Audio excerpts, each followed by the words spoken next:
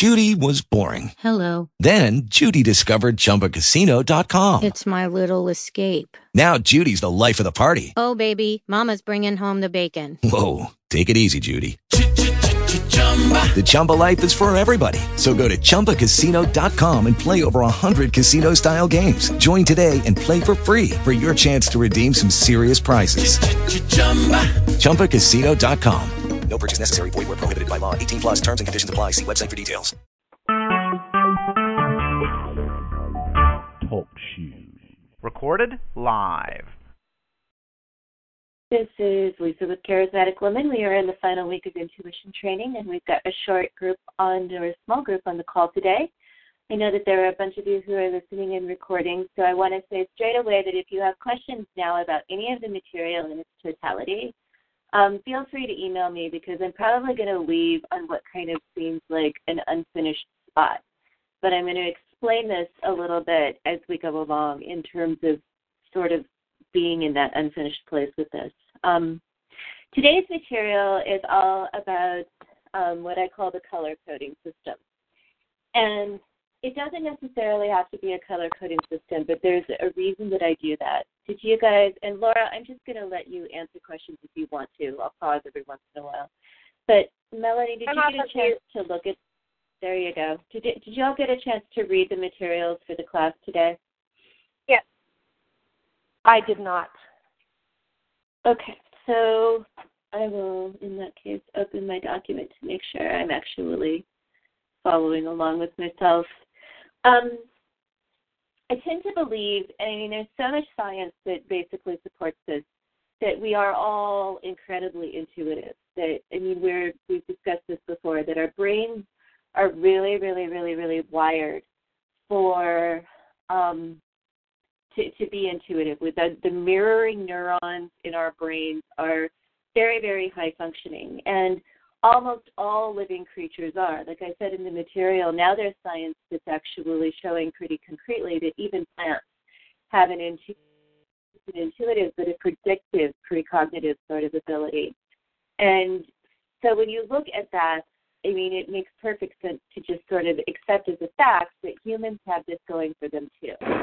And so I tend to think that when we're talking about developing intuition, we're not necessarily talking about developing intuition as in building a muscle. Some of this is practice-based and muscle-building kind of activities. But more than that, it's about cutting down the other noise that's blocking your intuition out. Like if you were in a psychically noise-free environment, you would probably be incredibly intuitive, and you would know that. But there's so much energetic noise that we're exposed to in every moment of every day that are what we're picking up in that energetic environment tends to either get drowned out or misinterpreted, which is why we started out the program talking about energetic hygiene, like how important the daily practices of energetic hygiene are, because it keeps sort of that energetic slate at least cleaner than it would be otherwise. It keeps it from sort of building up in a cumulative way. And it gives us a greater shot of accessing our intuition without that noise. And today we're going to talk about the interpretation aspect. So you're going to be the guinea pig, Melanie. Are you ready? Yes, I'm ready. Okay, so I'm going to read you the story from the material because I gave an example about this. Basically, and I'm not even going to tell you what we're talking about. I'm just going to read you the story. So April has been working in the same place for 5 years, and she makes really, really, really good money. And imagine that she's kind of telling you this story. Like I want you to sort of soak up the feeling sense of this. Okay. She's a project coordinator for a tech company. She got the job straight out of college and was hired above her experience level. People always told her she was lucky to get a job like that straight out of school. She likes the work, but she hates her boss. He's a jerk to everyone. However, he really seems to have something for April, and it's a little hard to tell what that something is. Calvin has asked April out more times than she can count. Every time she says no, he treats her worse. It has escalated to the point where he frequently humiliates her in front of her coworkers and the people on her team. He even went after her in a client meeting where he referred to her as high-paid window dressing in front of the client. April feels totally and completely stuck. The security of this job is a really big deal. She recently bought a house, and that made her feel even more tied to the house and the job, or the house or to the job in the area. She's terrified of looking for another job because she really believes she was lucky to land the one she got. April is starting to feel very anxious at work. She thinks other people are talking about her behind her back. She's also started to have nightmares about being unemployed and looking for another job. She's afraid she would fall apart in a job search. April has burned all of her sick leave days avoiding going to work and has started to take days off without pay. And she's been written up for that. So you got a picture of that whole scenario, Melanie? Yeah, I think so. What do you think is going on with her in terms of why she's not leaving that job? Fear. Do you have any idea? Like, would you wager a guess on what? Like what she's fearful of? Yeah. Lack. That there's nothing else out there, that she has no other options, even though she does. So that's the guinea pig. But that's exactly what most people think when they hear that story, or some version of that. Here's the truth about April. April's a trust fund baby. She got her entire trust the day she graduated from college. She doesn't have to work for anyone ever. As a child, her family moved around a lot. She was more or less raised by rotations of nannies. She never had any security or certainty. She never knew where she was going to go to school, let alone where she was going to live. April's job in the new house represented security and stability to her. She craved that. Additionally, April's father was very controlling and emotionally abusive, so she's got some programming in place from childhood when it comes to, like, alcohol men. So most people hear that story, and they feel the energy of it. Like, if you can imagine talking to her, you would feel it. Your intuitive sense would pick it up. And then you filter that story through some version of your own lens. And 9 out of 10 people probably think it has something to do with lack of money. I mean, in her case, she's got all the money in the world, but we all have a lens. And the minute you feel something and it starts to filter through that lens, you've lost the nuance of your intuition. Does that make sense? Yeah, a lot. Wow. Is my phone? That's probably an age that says it's cutting out. Is that better, Jeanette? I've been futzing with headsets today. So the problem is, that lens is really super firmly in place. And unless we're aware of it, we don't even know we're doing it. And this could be a conversation on coaching also, but it really is a conversation on intuition. Because the feeling sense we get is almost always 100% accurate. That's the activity of the mirroring neurons, and that is accurate.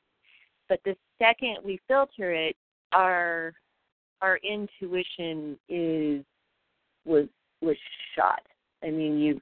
Really, really, really lost it. So could you hear me when I was talking, or was I cutting out all the way for you too, Melanie? No, I could hear you.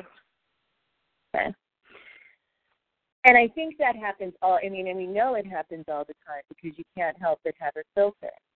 So everything you've ever experienced, every experience that you've ever heard somebody else relate to you that becomes a part of your experience, your brain catalogs that information and does a very effective job of it so that it can make sense of things when it's processing stuff in the real world. But the reality is that all of that stuff becomes a major roadblock to your intuition. Your intuition's always functioning 100% all the time, but the filter creates a distorted view of what it is that we're perceiving. And so one of two things happens at that point. Thing number one is we get it wrong altogether. Like our intuition just doesn't work because we filtered it through our experience, and then we're not hitting the mark at all. We're not sensing the energy around us accurately, or we filter it through our lens and we quit recognizing it as it just, we own it. Like then it becomes ours. We quit sort of sensing that we had picked up something in our environment and we just internalize it all together. So, Laura, do you have any thoughts or questions on this? And then I'll ask Melanie before we move on.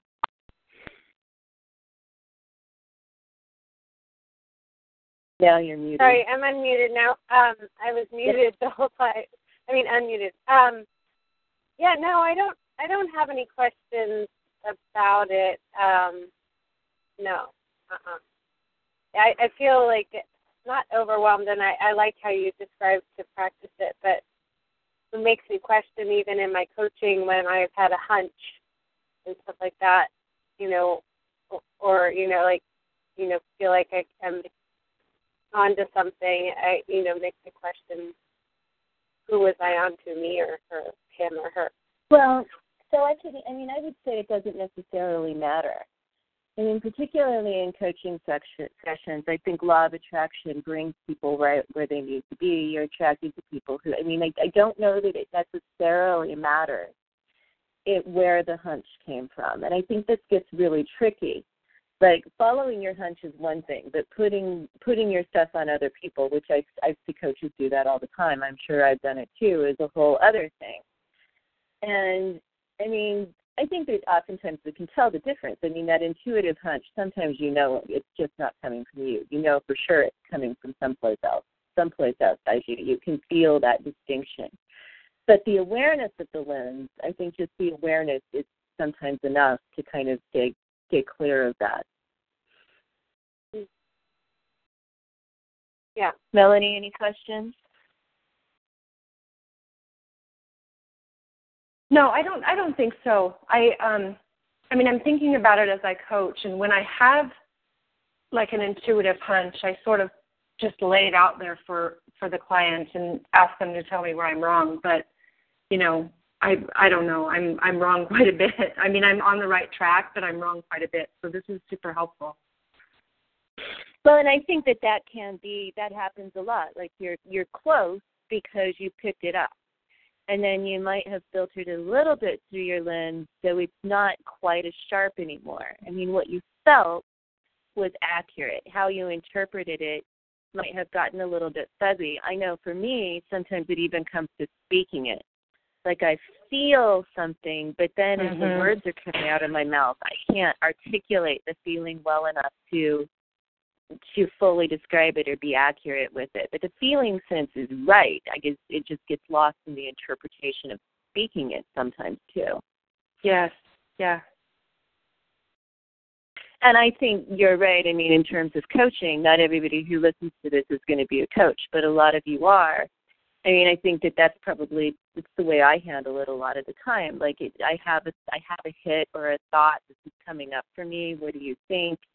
And giving the client the opportunity to bounce off that and find their way from there can be it's way more helpful than just sitting on something that's coming up for you because you're not sure. Yeah. So the system that I use, and I'd like to say I do it 100% of the time, and I don't. But I do it a lot, actually. And if I'm aware that I'm sticky, I employ it even more so. Like if I'm in a situation where I know coming in that my filter is, I've got a lens here, I've got some experience that might kind of change the color of my perception a little bit, color being the key word, then I use what I call a color coding system. So rather than naming an emotion, when I feel something off of it, I try and give it a color. So for my color coding system kind of looks like anger is black, fear looks red, ease is turquoise, joy is pink or magenta, uncertainty is gray, love is blue, relief looks like white to me. And I don't necessarily mean that I can see it. I've practiced this enough that I've created it in my imagination where sometimes I do see the colors. But I kind of try very hard to just assign a color name rather than any other name to something that I'm feeling in the moment or I'm sensing or perceiving from somebody else. And by not naming it, it doesn't go through my filter at that point. It stays. okay, I'm going to finish my call. It stays a lot more clean at that juncture. And it also gives me a language to use when I'm talking to people, clients specifically, where I can say, tell me about the color of that. Like if that emotion had a color, what color would it be? So we can kind of start to create a common language. But the color coding system works well for me because it's a way I can identify something that I'm perceiving without giving it an emotional tag and then starting to filter it through a story. Does that make sense? Yes. Yes. I love that. And it takes. Go ahead. Well, the question I have is I hear some people talk about they have symbols for things. Like they'll see a flag or something, and that to them means something. So they'll describe that. Is that different than this? I think it could be the same. It doesn't have to be colors. I mean, color works for me because I've got a pretty big a color vocabulary. Most women do. But any kind of symbolism that doesn't come attached with some sort of a charge. So, like I was discussing this with somebody a while back, and she was asking about a stop sign. Would that work? And I'm like, I don't think so, because there's probably some charge associated with that. But any sort of symbol that isn't charge-based would work just as well. And what's happening when you're like? What if I just sometimes have metaphors come to me naturally? Is that different? I'm going to say maybe, maybe not. I mean, possibly, but probably not. I mean, metaphors, again, are probably story-based. So, I mean, when you're interpreting energetic input, I mean, again, that story is something that you at least want to delay. And, I mean, that kind of gets to my next point. Eventually, you are going to have to put some words to the energy that you're experiencing. So, I mean, I can say turquoise all day long, but my brain is still going to grasp to interpret it. That's what my brain does. I mean, that's where the thinking part of my process goes naturally. So, I mean, sometimes I will actually make an effort to go to metaphor before I filter it through something in my own library, particularly if I'm talking to somebody. I'm much more likely to use a metaphor to describe what I feel like I'm sensing because it keeps it out of that library of my personal experience at that point. We want to keep everything we're sensing as non-personal, at least initially, as you possibly can.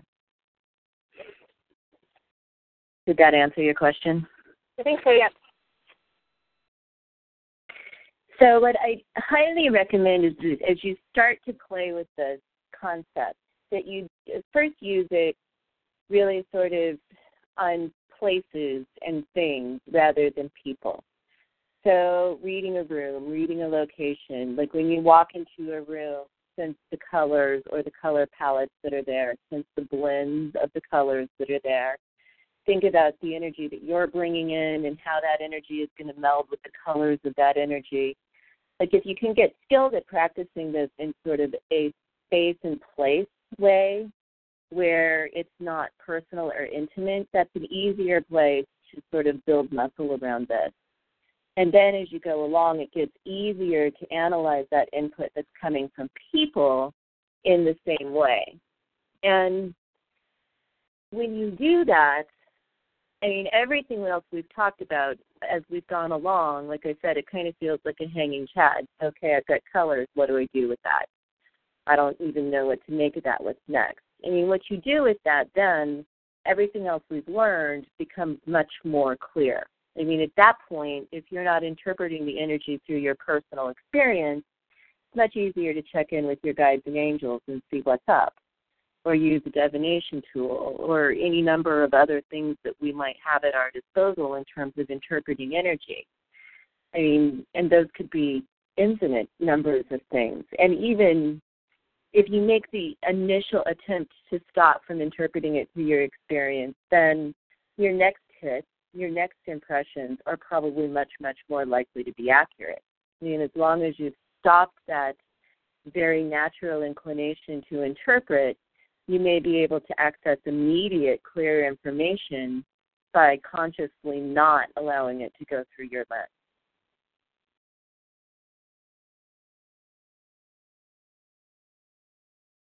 So I am wondering, I'm kind of curious about, your awareness, previous awareness of your, of the sort of tendency to interpret through your own lens. We're all fairly aware on this call. How much sort of situational awareness did you have about your interpretations, Laura? I've talked about this before, and I still feel a little. I'd like to open up to this, but I've tried to read runes and stuff, and either I'm expecting more out of it than I am, but I get kind of nothing, or I don't feel anything differently. But when I am truly connecting with somebody, and usually it's like a friend or something, like I can speak only in metaphors sometimes, like back to back and left and right, and that's what's coming to me. It's almost as if I don't speak in words, and I don't ever have them say, like, what the fuck are you saying? So that's the only thing that I know that I do. I don't know that, like, I can't tell you 100% that I've had, like, psychic hits, or except that I feel really free to speak in the way I do when I'm connecting with people and we're exploring things in their lives. And I start talking, and none of the metaphors match up. I'm like, oh my gosh, I went to the sea, and then the mountains, and then we were on an airplane, and we're nowhere. None of the metaphors match. Like follow a pattern, but it feels like everyone understood what I was saying. Does that make sense? It does. Just in general, I admire your ability to stay neutral. And I would imagine that ability to stay neutral comes more naturally for you than it does for most people. And so, psychic hits rarely hit in lightning bolts. It would be nice if they did, or if they came attached in a bright red envelope that we knew what it was when we opened it. My guess is that sort of easy kind of slipping into the language of metaphor probably really is intuitive. That is maybe, we've talked about divination tools. As strange as it sounds, like metaphor and story might be your strongest divination tool, particularly where it's not pre-planned or pre-canned in some way, but it just flows to you that way. You might have sort of an intuitive gift for storytelling, and I would just look at it that way if I were you. Yeah, I would love, I know even, like, when I went through the Martha Beck training, it was like, go in the room pushing out love, and then go in the room pushing out anger, and see the difference or whatever, just like to practice seeing how your energy affects the room or whatever.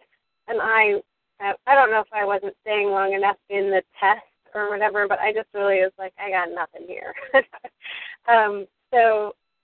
So having said that, and I was curious about this, is since I've started on this journey, I more often than not get chills that are super related to whatever someone was saying, and not like, oh, I got chills because that was a moving story. No, my body just lights up in periods when I'm coaching or talking to someone or whatever.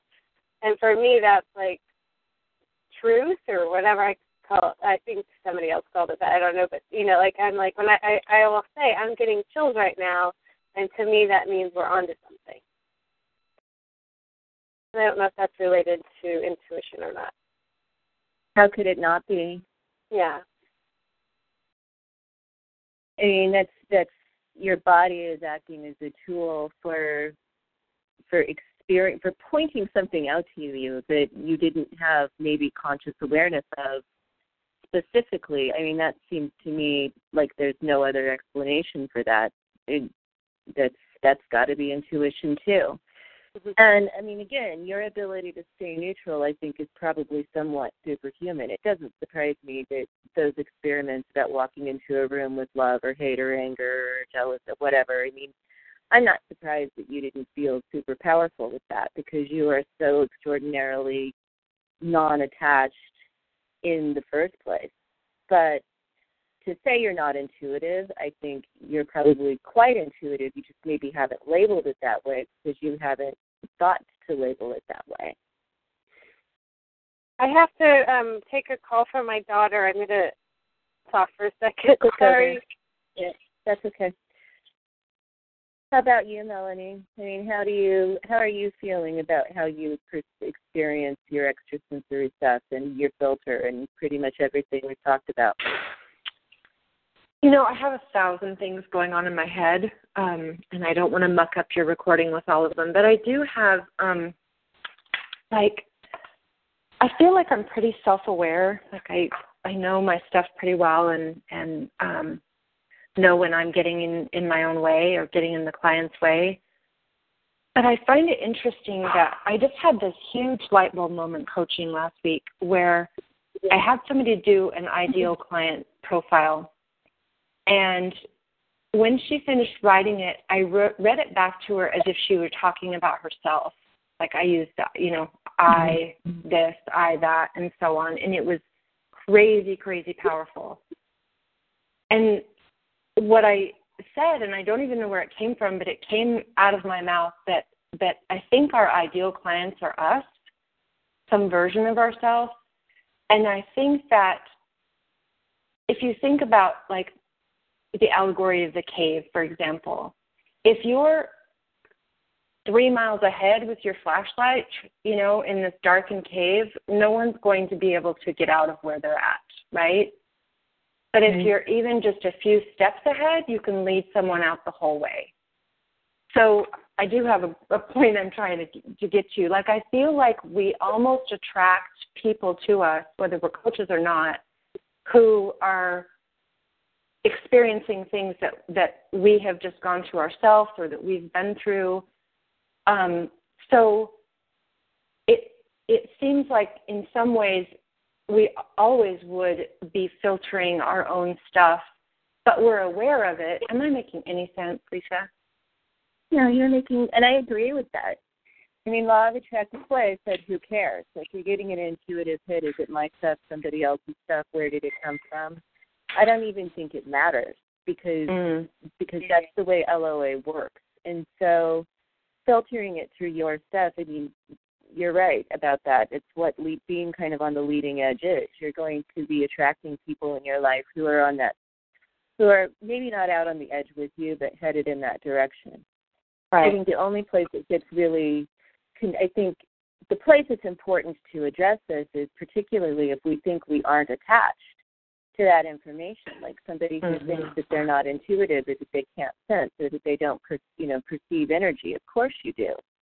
It's just this kind of noise is what's disconnecting you from your awareness of that. Yes. And what Laura said about the chills, like I've just in the last year or so, I've come to think of the chills as like I've hit on some truth or they've hit on some truth or there's some truth in there somewhere. Yeah, I think to me, I get it, and Jeanette says all the time, oh, I just got chills. I heard her say that in a call we had today. I so rarely get the chills that, boy, when I do, I sit up and take notice. It's like, ooh, somebody just touched me on the board, poked me in the arm, and I really sit up and take notice with that. Yeah.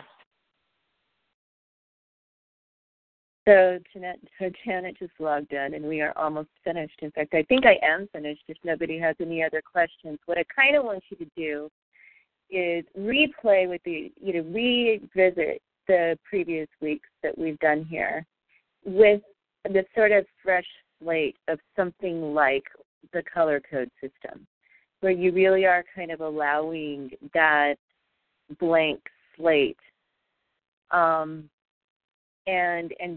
see how much your intuition improves. I mean, it's really, again, the name of the game here is clean up the noise, whether it's, psychic energy noise that's coming from without or from out there somewhere, or inner filter noise that's coming from inside our own heads. The key to truly being intuitive is keeping the energetic slate as clean as you possibly can. And if you can clean up the noise, you will find that you have a much, much, much stronger intuitive sense than you ever thought you did.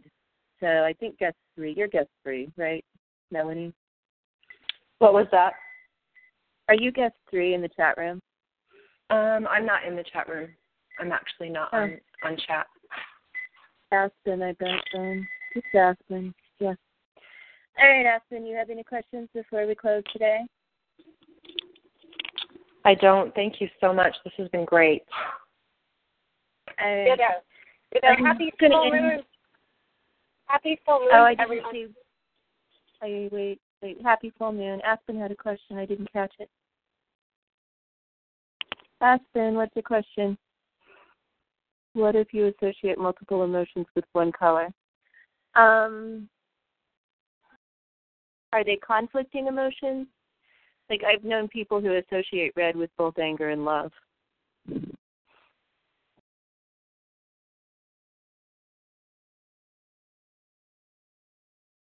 So I would say if you associate, this isn't like, it's not fixed in stone. You can actually say how you want it to be. Kind of like we talked about how you want to experience your intuition, like make the rules. If you've got a natural inclination to associate more than one emotion with one color and you want to use the color code system, then I would just create some new rules for yourself and, play with finding something that fits that way and redevelop your color code system. So, like I said, I had somebody who associated love with both red with both love and anger, and so we pretty much just asked her to give anger a different color and start practicing it that way. And it didn't take her very long because she had then kind of established the rules for her own self. And your intuition is always going to operate within the rules that you set for it if you set rules. So most of the time people don't. They just experience all of that, however it flows over them, without creating any parameters or boundaries. But if you set a rule for what you want your colors to be and you practice just a little bit, you'll start experiencing it that way. Does that make sense, Aspen? Give me a yes or no in chat.